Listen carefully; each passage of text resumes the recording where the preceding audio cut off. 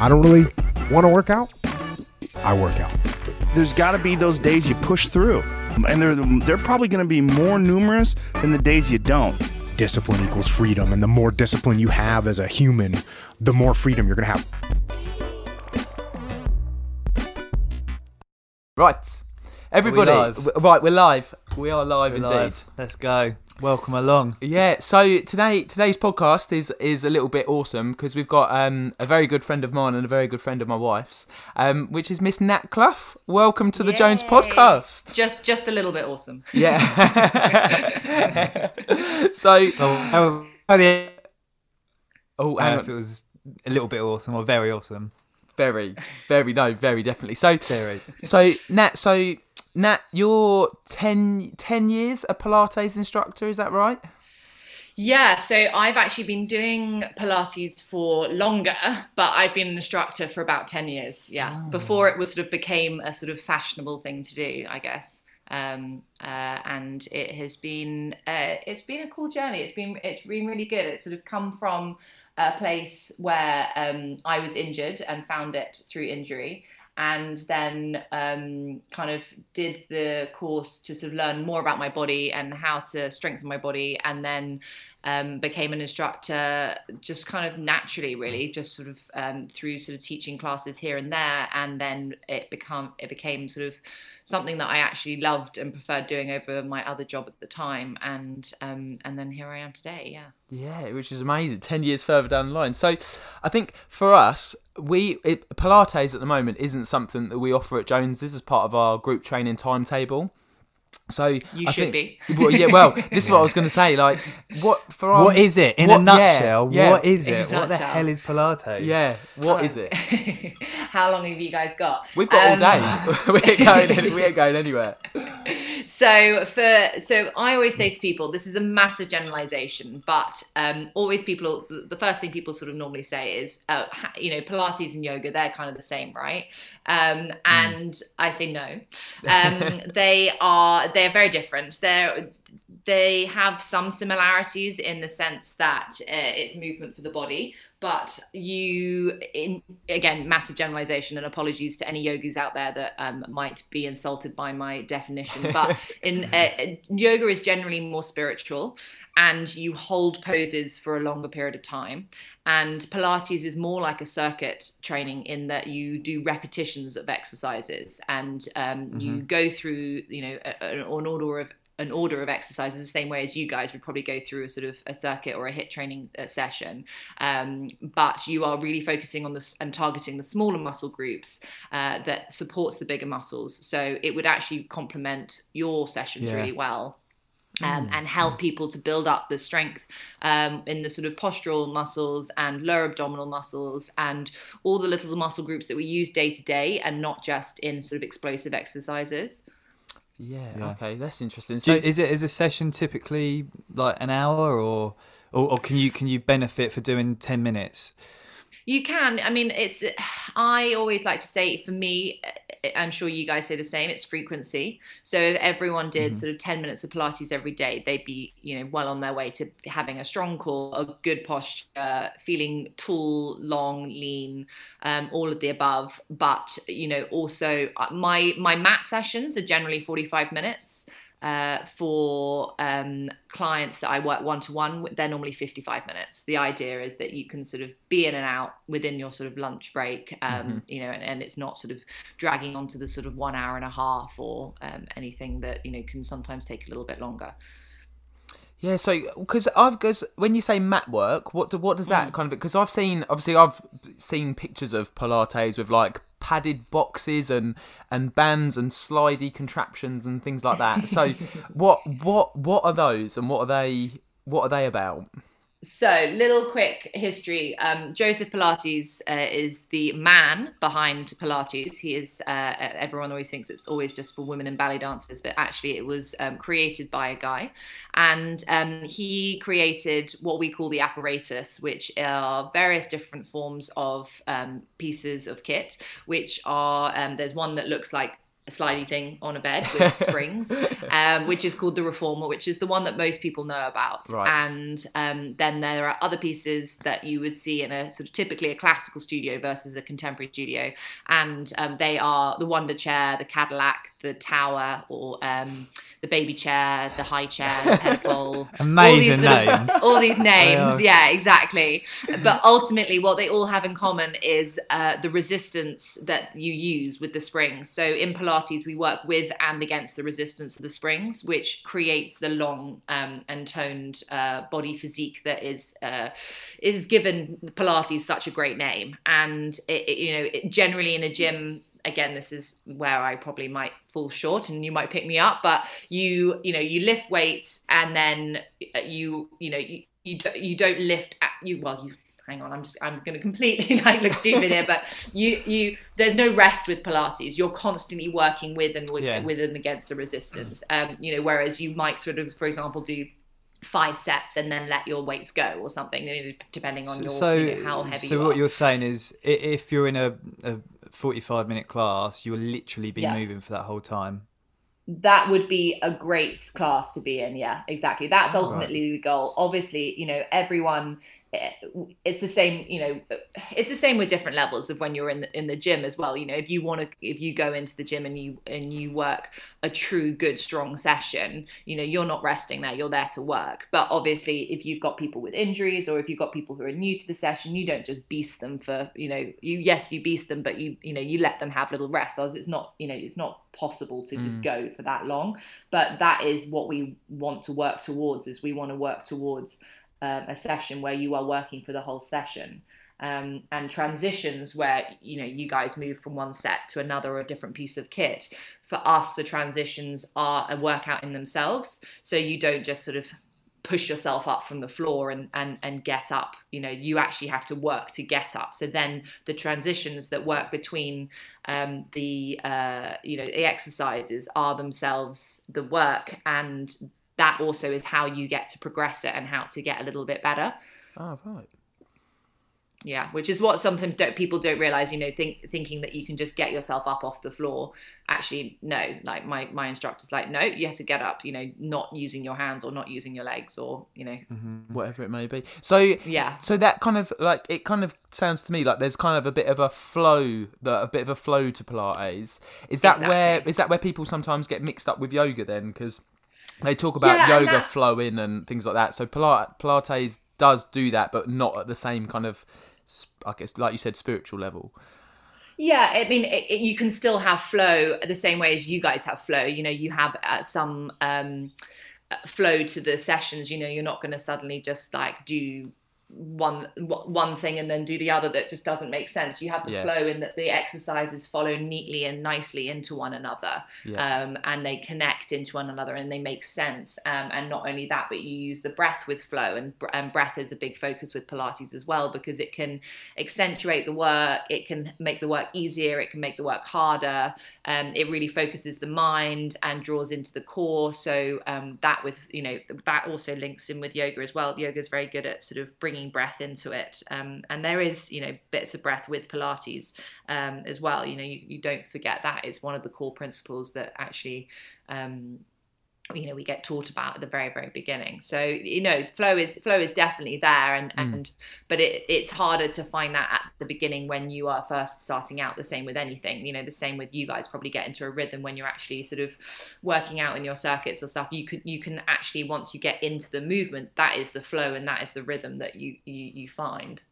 Yeah, and then that's when you can then start to, because most of the time with when you're teaching people movements, it's a case of let's learn the movement first, let's worry about when you're breathing, whether you're inhaling and exhaling on the pushing or the pulling of the movement or whatever it is. That kind of comes secondary to learning to just breathe, however, and make sure you're doing it safely and effectively, kind of to begin with. So is Pilates a little bit more so say weight training is kind of if you'd say the showy muscles. So we do a lot of resistance training at Jones's, and it's about squats and deadlifts and taxes, hamstrings and glutes. Would you say then that Pilates is less about the showy muscles and a lot more about the deep muscles that support the structures that then, highlight the quads, glutes, abs and all that sort of stuff? Yeah, exactly. And don't get me wrong, that they absolutely target the glutes, the abs, the shoulders and everything, but they are that I always say to people, they're the muscles that you use day to day. You won't use, we don't want to be using your traps when you go and pick up, your washing or your shopping or whatever, because you don't want to be constantly overusing them. You want the smaller, muscles like your serratus or your rhomboids to be constantly activated, so that when you're hunched over a desk, those are the muscles that are activated that pull your shoulders back, that lift your chest up, and that stop you from slouching. And those muscles are often hard to target in sort of classes which aren't focusing on that, which you guys obviously focus on, like you said, the sort of showy muscles, because people want to look good, but also you need to have functionality as well. And that's where Pilates really is important, because it links back into the functionality, which is day-to-day life. And without those muscles that you've got supporting you, day-to-day life becomes a little bit more of a challenge. A bit harder, yeah. Yeah. So Nat, is the structure of a class very similar? So you trying to target the whole body every class, or you dividing the session up from one day to the next? So I guess it depends who you ask as an instructor. So there's classical and contemporary. Classical goes back to what Joseph Pilates taught and how the method evolves and how he would teach the method. It sort of follows a similar guidance to him. Contemporary is a little bit more of the ballet dancer style, in that it takes the exercises and is a little bit more creative with it. So generally, the ultimate goal is to be in sort of certain positions. For example, a sort of back bend. So if you at the beginning of the class, you'll always focus, right, what is our goal for today? So for this morning when I taught a class, for me, the goal was making sure that everyone was connected, making sure that you're not just moving your legs and your body, your abs are actually engaged when you're moving your legs. So you do very similar, which is how you can, do Pilates for years and years and still be learning and still be developing. Because you do the similar exercises, but your focus is on something within those exercises. So, there are, in the classical style, probably about 500 exercises. In the contemporary, that's where it gets a little bit more varied, because they take adaptations and make adaptations from the classical. But, you can hold poses for longer. You can breathe in those poses to that and make it deeper. You can reverse the movements. You can increase the repetitions. You can, there's loads of variations within using the same exercises. So they do generally follow a pattern and a sort of set repertoire of exercises. And it just depends on what that teacher is focusing on that day with clients. It depends on how it changes. Right. Yeah, I like it. So with this then, I mean, our members are kind of used to the idea of like adding weight and getting stronger and doing a few more reps and that progressive overload. Does that come into Pilates as well? Because you mentioned about increasing repetitions and time and stuff like that. Are you always trying to do a little bit more than you did before? Absolutely. I mean, that's why people that's how you get stronger.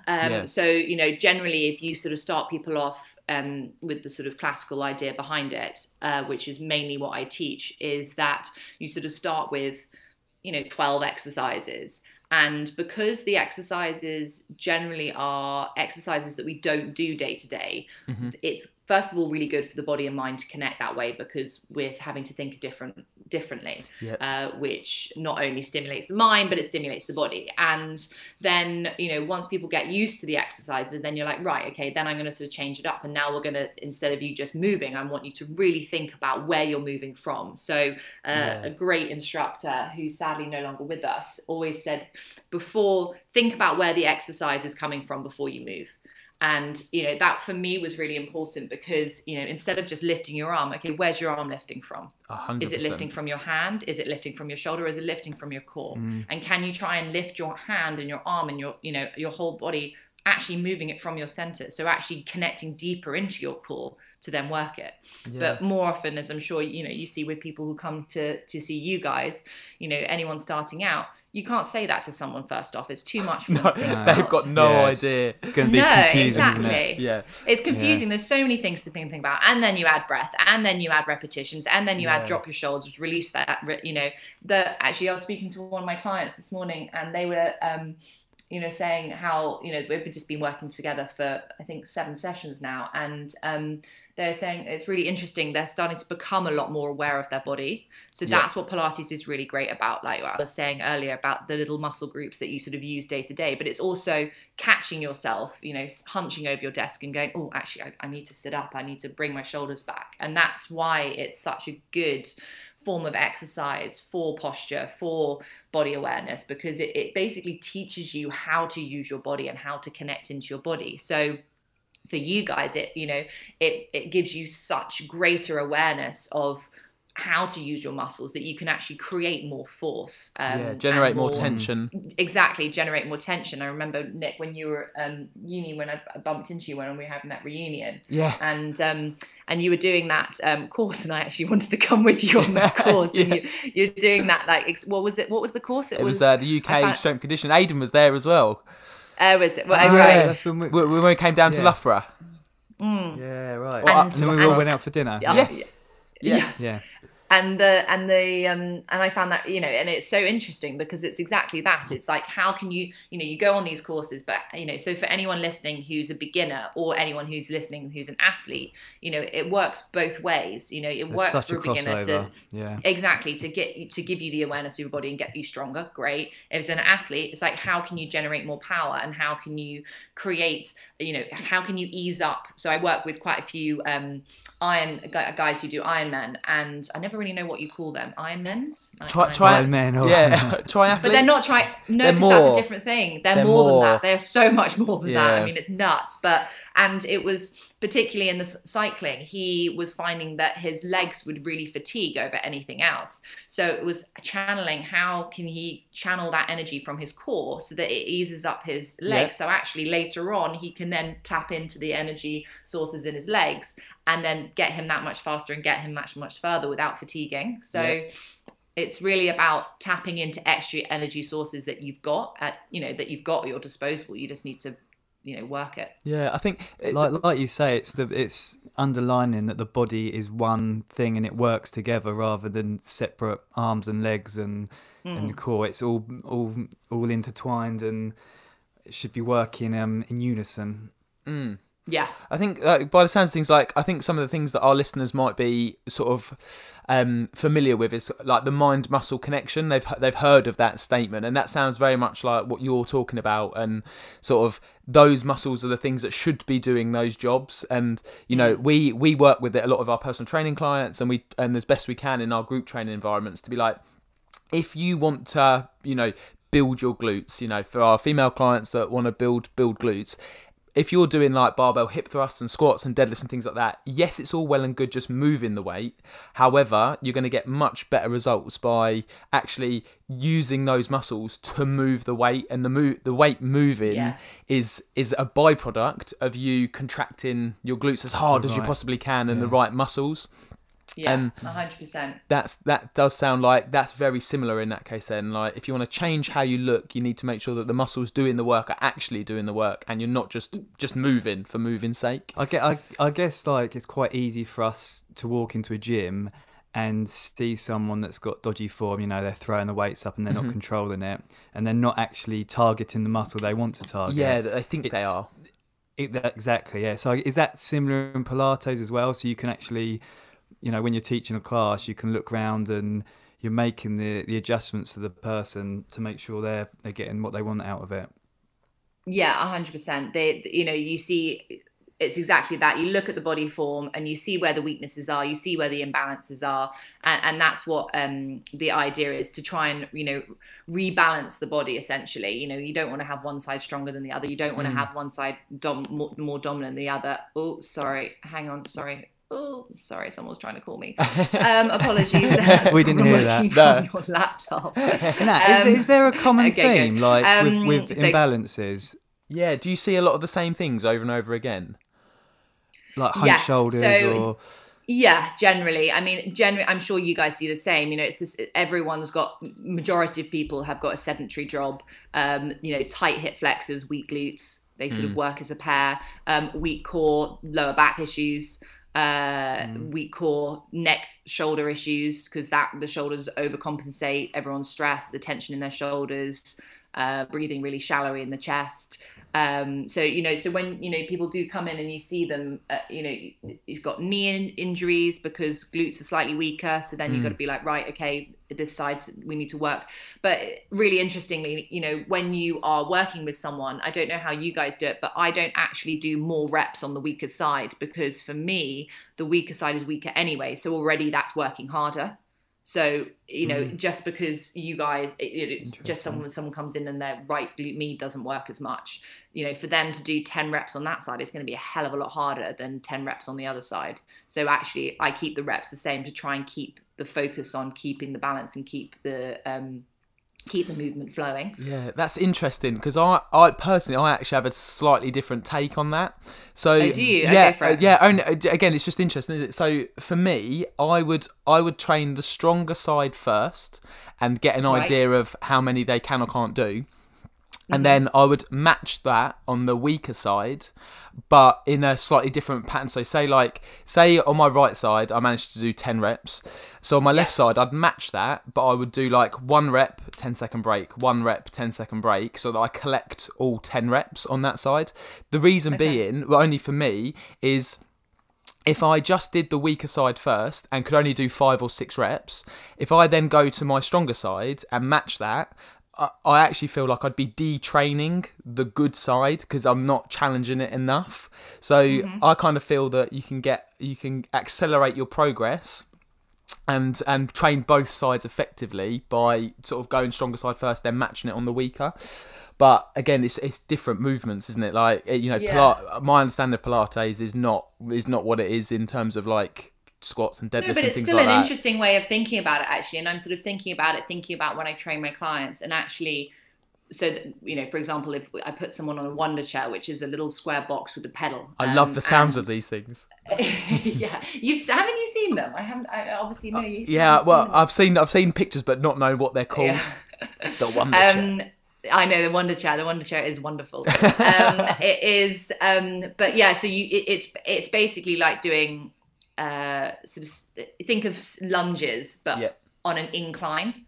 So you've got, really limited stability. So first of all, you wouldn't put someone on that unless they were aware of their body and stable anyway. You wouldn't put a beginner on there at all. It would be much later on with someone that you've been progressing and who's aware and understands movement correction and stuff.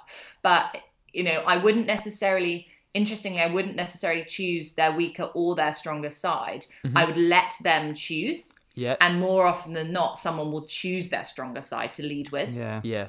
So I would never say to someone, I say, put your leg up. Yeah, and they'll just go with your which right leg. And they go with whichever one it is. So actually, interestingly, I think they do more often than not start with their more dominant side. And if they do happen to start with their weaker side, often their brain and their muscles can't connect. Anyway, so once they've done a set on their stronger side, then we go back onto the weaker side and then do the stronger side again. So you actually kind of repeat it, so you ingrain that muscle memory in. Okay. Yeah. So that's it. It's interesting. I've never actually thought of it like that, but it's I definitely see like how that works and how that can relate into it. So go on, Aidan, go on, go. No, go, you go. Oh no, I was going to say my thing might be going well off topic. So now you said about you've got Pilates with equipment, and then you said about mat work. What's the kind of main difference? Obviously you're much more limited with what you can do on a mat, but how can you still do a full 55-minute session on a mat without these fancy Cadillacs and high chairs and pedestals and good memory, nice. I tried. Pilates man in the making. Yeah, I've got Google up in the background. Fair enough. So yeah, absolutely. So the mat work was actually created by Joseph Pilates as a form of homework.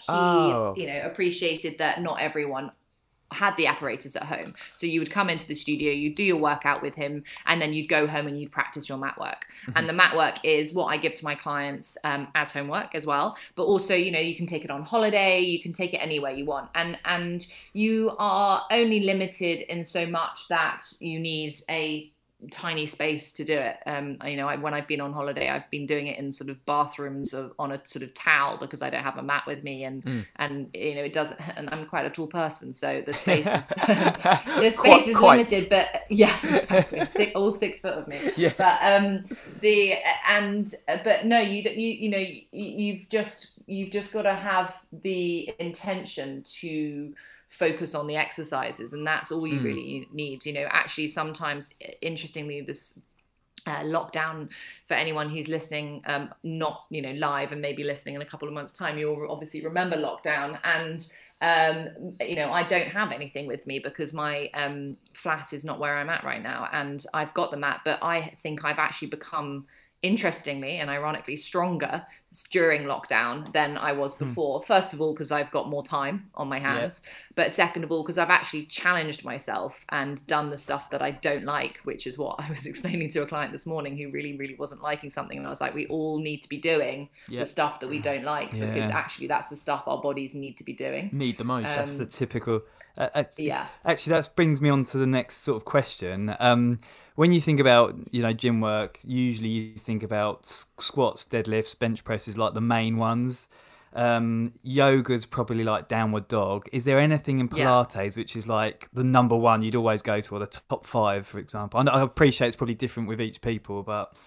No, actually, it's not actually. It's quite easy. So anyone who's listening who has done Pilates will be very familiar with the 100.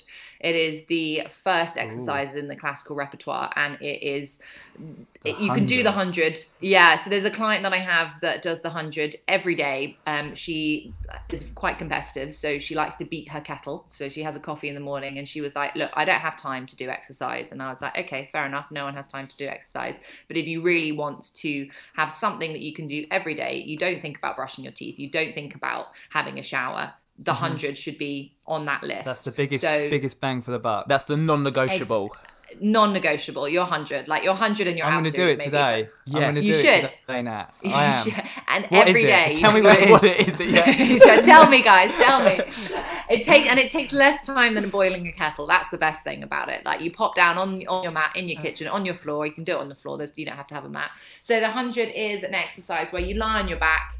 You have your, for argument's sake, we'll have knees bent, feet flat. So sort of lying how you would sort of normally be, like resting. You curl your head, neck and shoulders up like you would do in a curl up. You reach your fingertips to the end of the mat to try and touch your toes, and you pump your arms up and down, and you pump them fast. And then you breathe in for 5 counts, you breathe out for 5 counts, and you repeat that 10 times. Okay. I can. So that's kind of like, we've done stuff similar with like a hollow. It sounds kind of like a hollow hold. So just with like back the hollow, flat, hips flat, shoulders connected. No tipping of the body. The back you should be basically. Joseph Pilates would stand on your stomach to check that you were engaging your core properly. So your head's off the floor though. Heads off the floor. Yeah. So like you do a sort of a curl up, but your feet are on the floor so that you can't tip your hips to cheat. And so it's 10 sets of 10. Nice. 10 sets of 10. There you go. Bit of German volume training in there.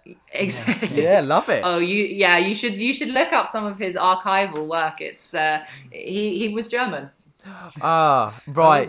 He sounds a little bit like Emil Zapatek, who was a runner, and the kind of sessions that he did was all volume. Like, he would run like just stupid efforts in like work boots and stuff like that, and he was very much of the kind of thing that nothing is as hard as training. So like competition was easy compared to the crazy amount of volume and stupid things he would do in training.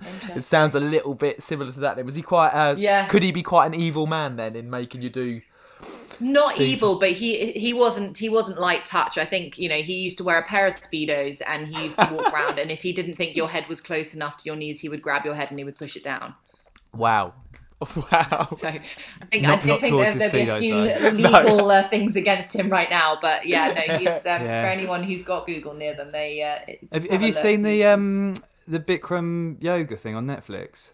No, I haven't seen it, but I've heard about it, and that's not like that. In my head, he's a wonderful man. He's not an evil man, but he worked too hard, but he had best intentions. Yeah, he wanted the best for you. So Nat, we've got the 100. What else is on your list? What's top next? top 3 or top 5 or something? So yeah, I do actually. I have a top 5. So for anyone who says that they don't have time, this literally takes less than 10 minutes. I have sort of 5 Love that. exercises Love that I it. say to do, every day, and that's on my Instagram, it's on my newsletter, it's everything. And so you've got the 100, and then after the 100, you've got your roll back, which helps mobilize the spine. So you bring yourself up into seated position, you roll yourself back halfway, and you roll yourself back up again. It just helps move the spine in a sort of like circular movement, like a sort of bicycle chain. You've got to keep it moving. And then you flip over onto your front, and you've got your swan prep where your forehead is on your hands. You keep your body as straight as you can. And it's probably a little bit similar to what you guys do when you lift your chest up off the floor, but it's not about the lift, because that can sometimes go into people's lower back. It's about the length. Everything is about lengthening the spine and getting taller and longer and leaner. So for me, it's you lift the head, neck and shoulders up, and then hold, and then lower back down, and then lift and hold, but you're getting longer rather than higher and higher. So Nat, do you need more length in your life then? Have you got taller since doing this? I have. I really have. I did 4 sessions yesterday. It was a bit of a beast of a day yesterday. And just happened, my teaching schedule just worked out like that. And I don't normally work out and teach. I'm normally teaching, but on Zoom, you sometimes you have to just teach because there are too many people on the set. And I had 4 sessions yesterday, and my body feels like I've been hit by a bus in a good way. And if there is a good way with that. Yeah. And but actually, at the end of all of the sessions, I just literally felt the tallest I've ever felt ever. Wow. And it was really, so I'll be interesting to see how tall I am when I can actually measure myself. And then the side bend exercise, that's number 4. Go onto your side, forearm directly underneath your shoulder, knees bent, just obviously to start with, before I sort of know the strength of everyone. Lift the hips, hold for 5 seconds, and then drop it down, and then repeat those. That helps build up your serratus and all the back muscles that we need for posture. And then shave, which is hands behind the head, almost like you're sort of being pushing yourself back into a wall, and then you extend your hands up and then bring them down again, sort of almost like you're sort of, if you were to lie on your back, you are creating a snow angel in the snow type thing. Oh wow! So it's just 5 little exercises that I just try and get people to do. So, but they're probably very similar to what you guys do, similar exercises. A lot of exercises found in gyms and stuff, and also with physios. A lot of those exercises have come from Pilates, because it's about the main focus, strengthening your core to get stronger. So there's obviously a link and a natural link with those and where they've come from. So that kind of brings us on, because you had quite a bad back injury, didn't you? Was that the motivation for finding Pilates? Yes. So I had a slip disc when I was 15, which seems a long time ago now. And for those of us who are older than 30, Nick. That was quite hard when you're that age, not only because no one believes that you've got a slip disc, so then you get passed around, but also it's not fun. You're at school, you're wanting to play sports, you're wanting to be active, and you just can't.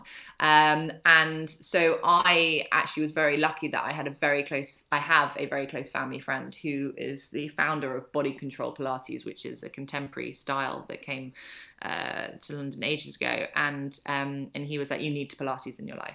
I was like, okay, what is, and I'd known about Pilates because my dad actually has 2 slip discs, and he went to Gordon for fixing, so to speak, and that's the reason why he's sort of able to walk, and it was just something that I sort of did but at that age, you do it because you're told to do it, and you don't necessarily understand it, you don't love it because you're being told to do it. And it was only after I sort of found my own way and started doing the apparatus. For me, that's obviously really cool when you're 15, like being able to do all this stuff on the apparatus and no one else knows what it's about, and that's where I kind of found my love a little bit more for it. I had a really lovely teacher at the time who gave me a lot of her time.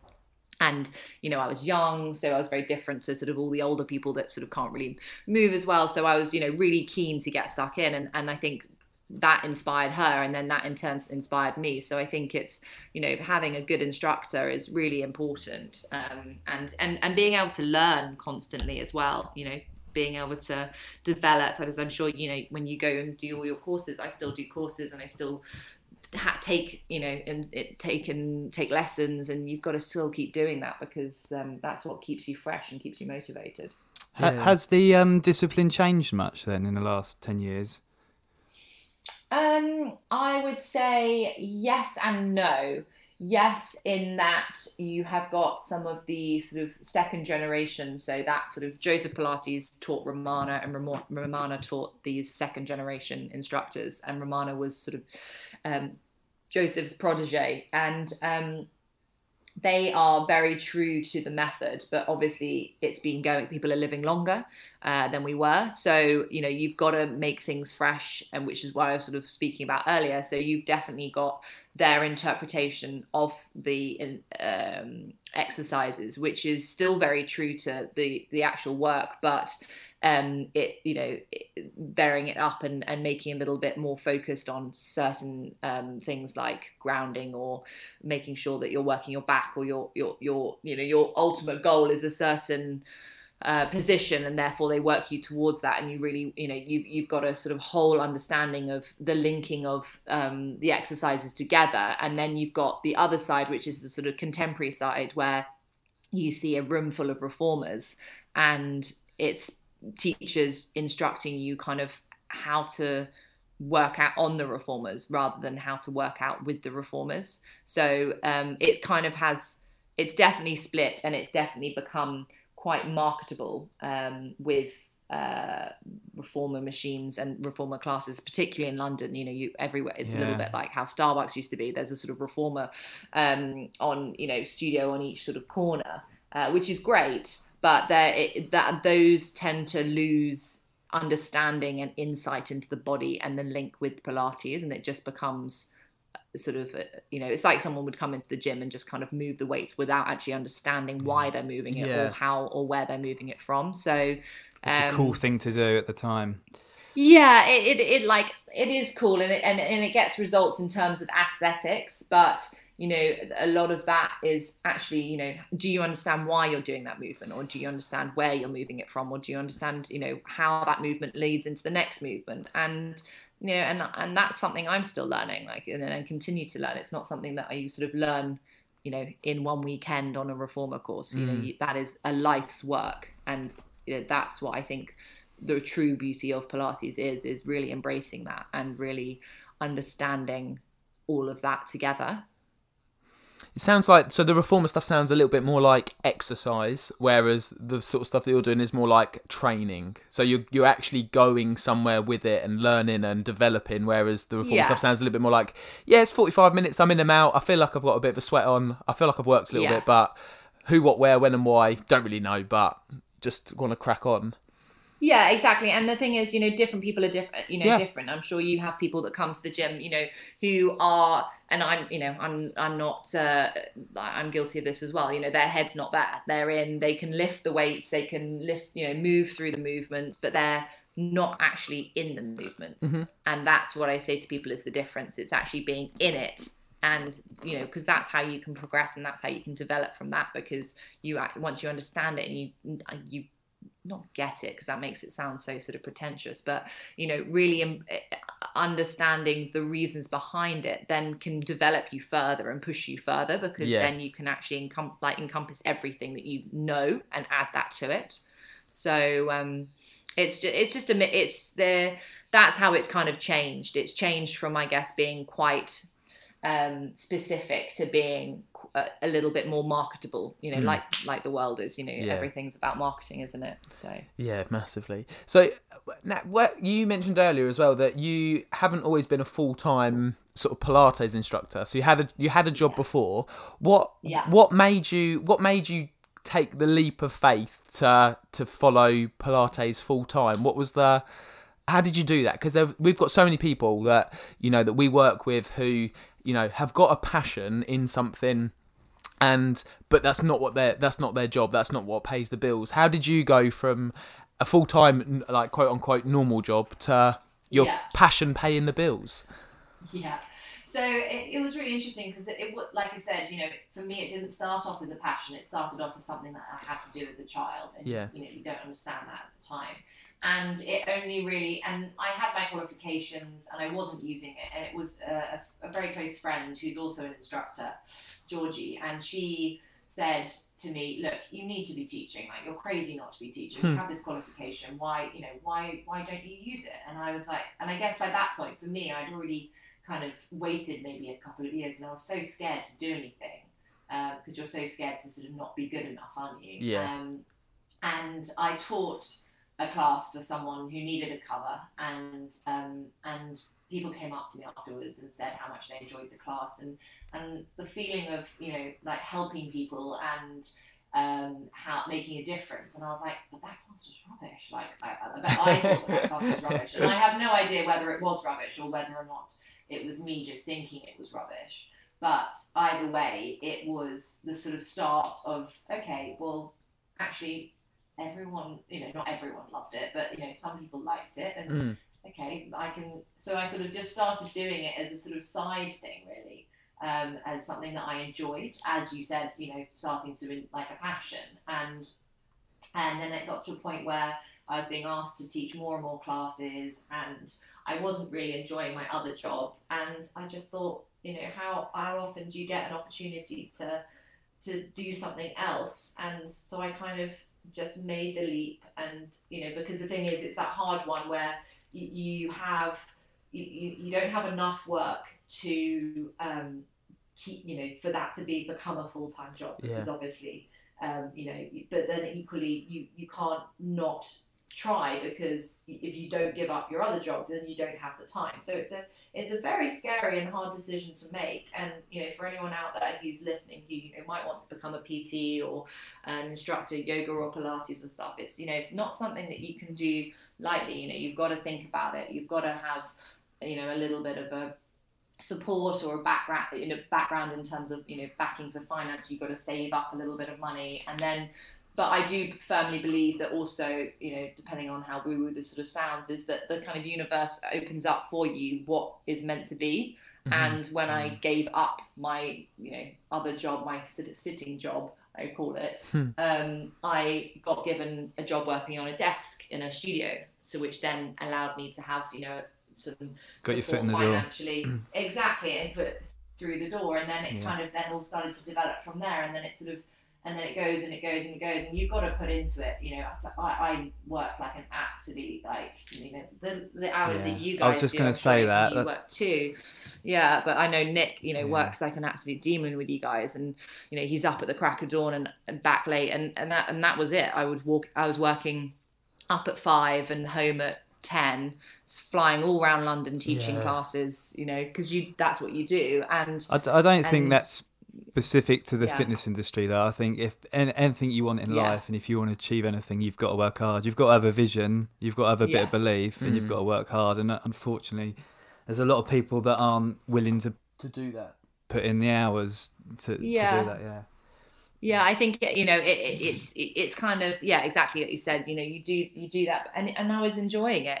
I'm a morning person, so for me mornings are not too bad. But and it was fresh, and you're meeting new people and really connecting with people and connecting and learning as well. That's what I say to a lot of people who actually ask me about advice for and they're like, oh, but I don't really want to do this class, and I'm like, but actually, that class is going to get you to where you need to be, because it's all part of the journey. In that class, you'll meet someone who's got a body that is an injury that you don't know about, so therefore you need to look at it. So then you're learning. So it all kind of links in with each other.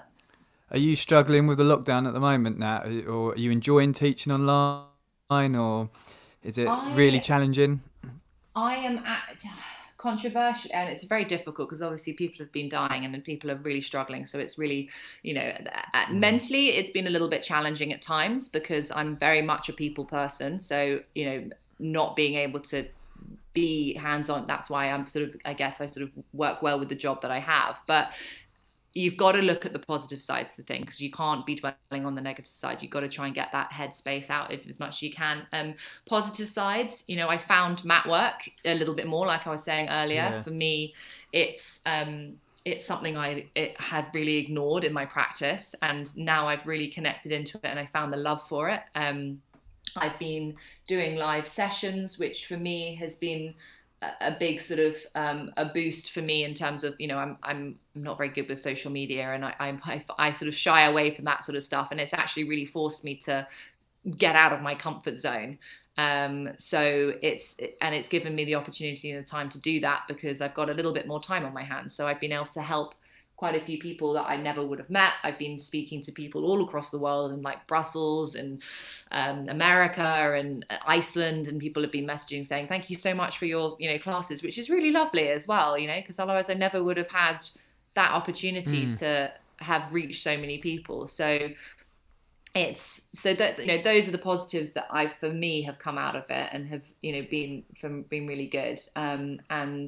And then obviously the negative side, you miss your family, and, you know, it completely interferes with your revenue. Like my revenue's been like dropped by whatever it is, and like it's just so you've got to pick yourself up again. And luckily, I don't have you know, I don't have the pressure like you guys do with the rent. I teach, you know, I've got a home studio, so I that was something I was looking at before, and luckily I didn't make that leap just before. So it's so you got to be thankful for stuff like that. So do you live in London, Nat? Yeah, I'm in London. Yeah, and what do you feel like the vibe is on the streets? Do you? I think it's a little bit of a mixed bag, really. I was my boyfriend's family have got a place in Essex, so we were there for a bit. So I wasn't there in London for the beginning of lockdown. We left just before because his brother's quite sick, so we left to sort of avoid all of it.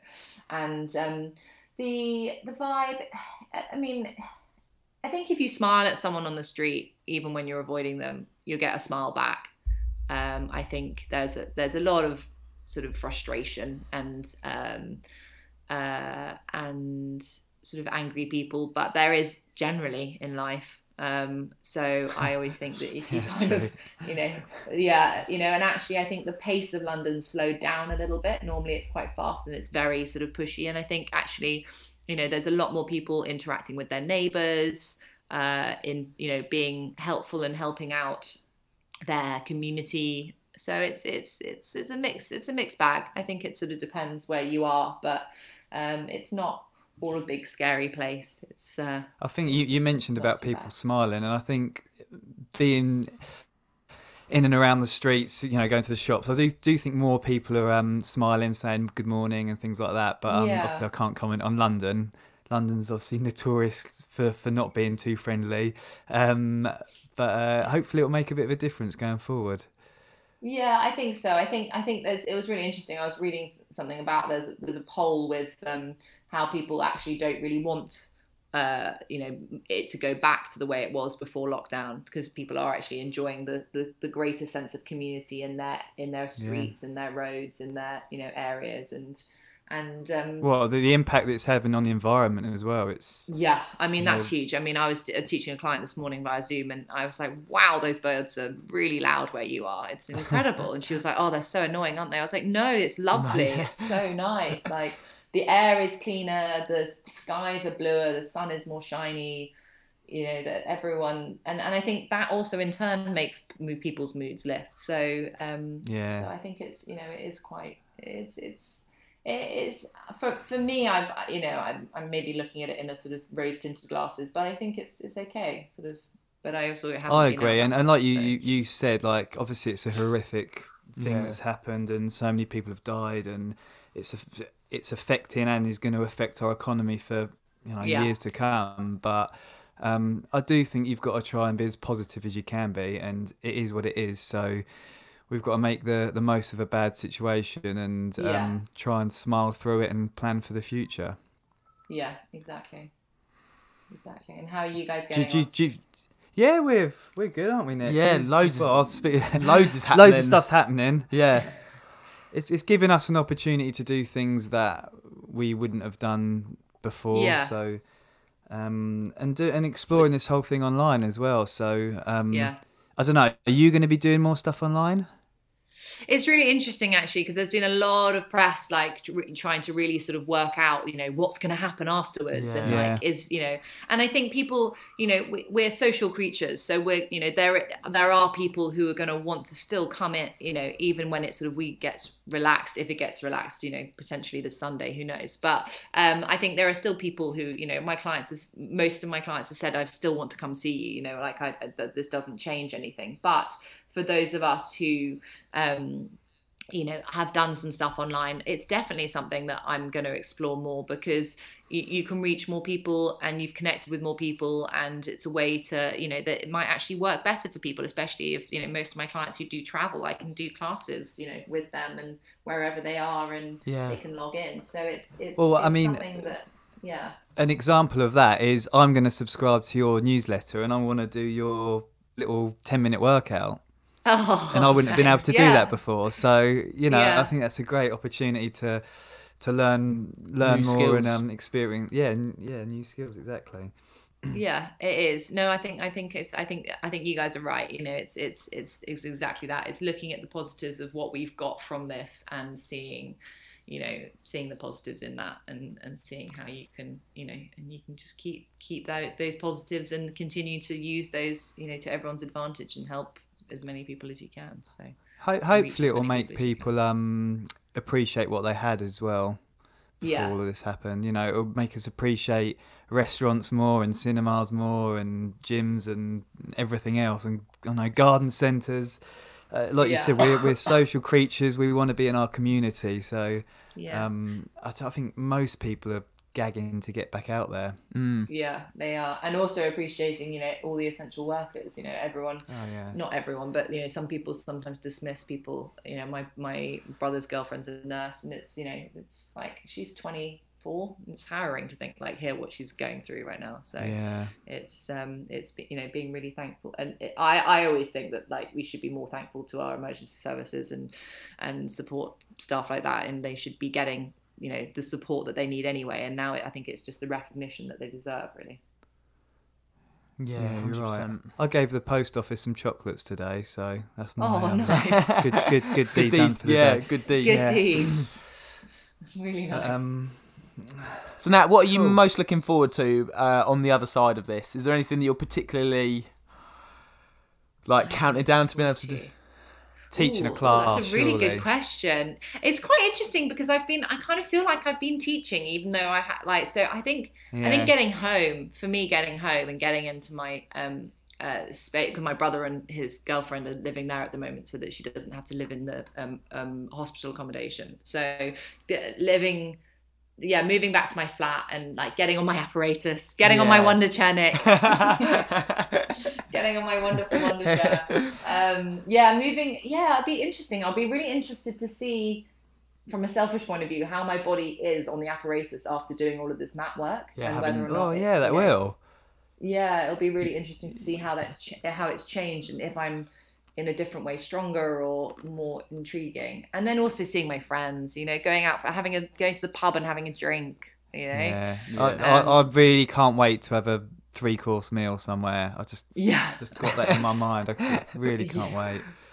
Yeah, my boyfriend works in booze, and so he's obviously not been doing anything. And so for him, he's gonna be absolutely rammed, I'm sure, when people get back into it all. But definitely going to the pub and having a drink with your friends.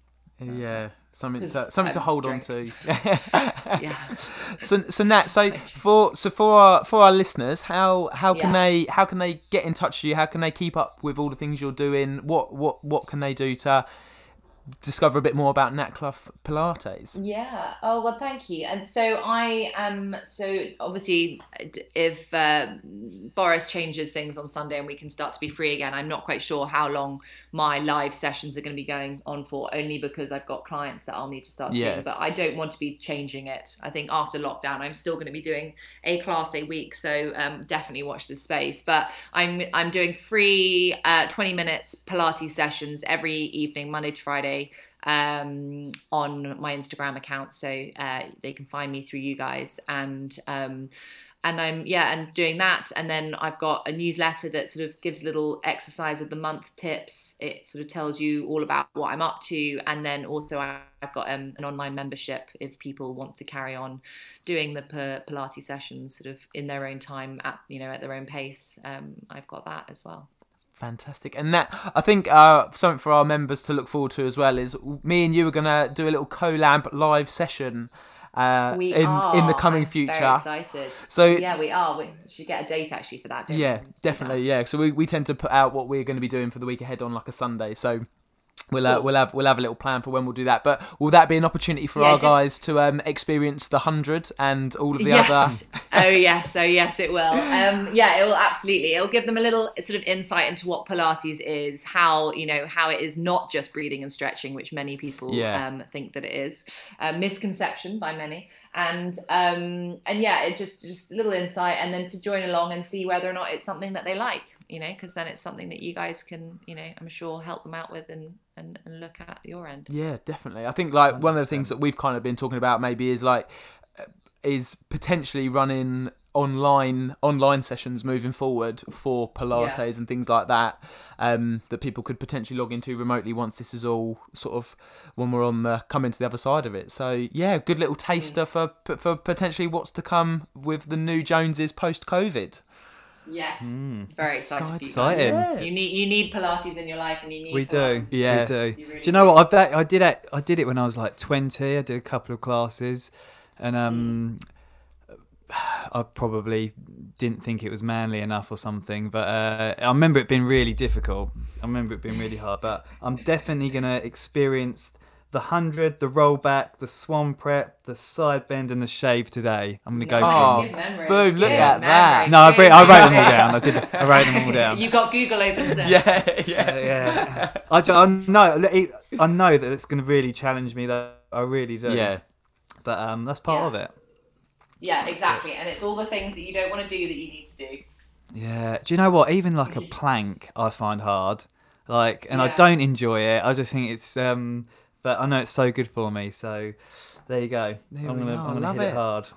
Fantastic. Well, Nat, thank you so much for spending time with us today and educating us in what Pilates is, and obviously for all of our I know, I love it. And for all of our members, we'll share all of Nat's sort of Instagram and everything you need to be able to carry on following Nat in her journey. Yes. Yeah, absolutely. And I look forward to beasting you in that live. Yeah. Beautiful, yeah. Fantastic. Love it. All right, well. Thank you so much, Nat. Really appreciate it. Thanks, guys. From all of us. Enjoy your sunny day. Yes, and you. Take care of yourself. Stay safe. Stay safe, everyone. Yes. See you soon. Bye. Bye.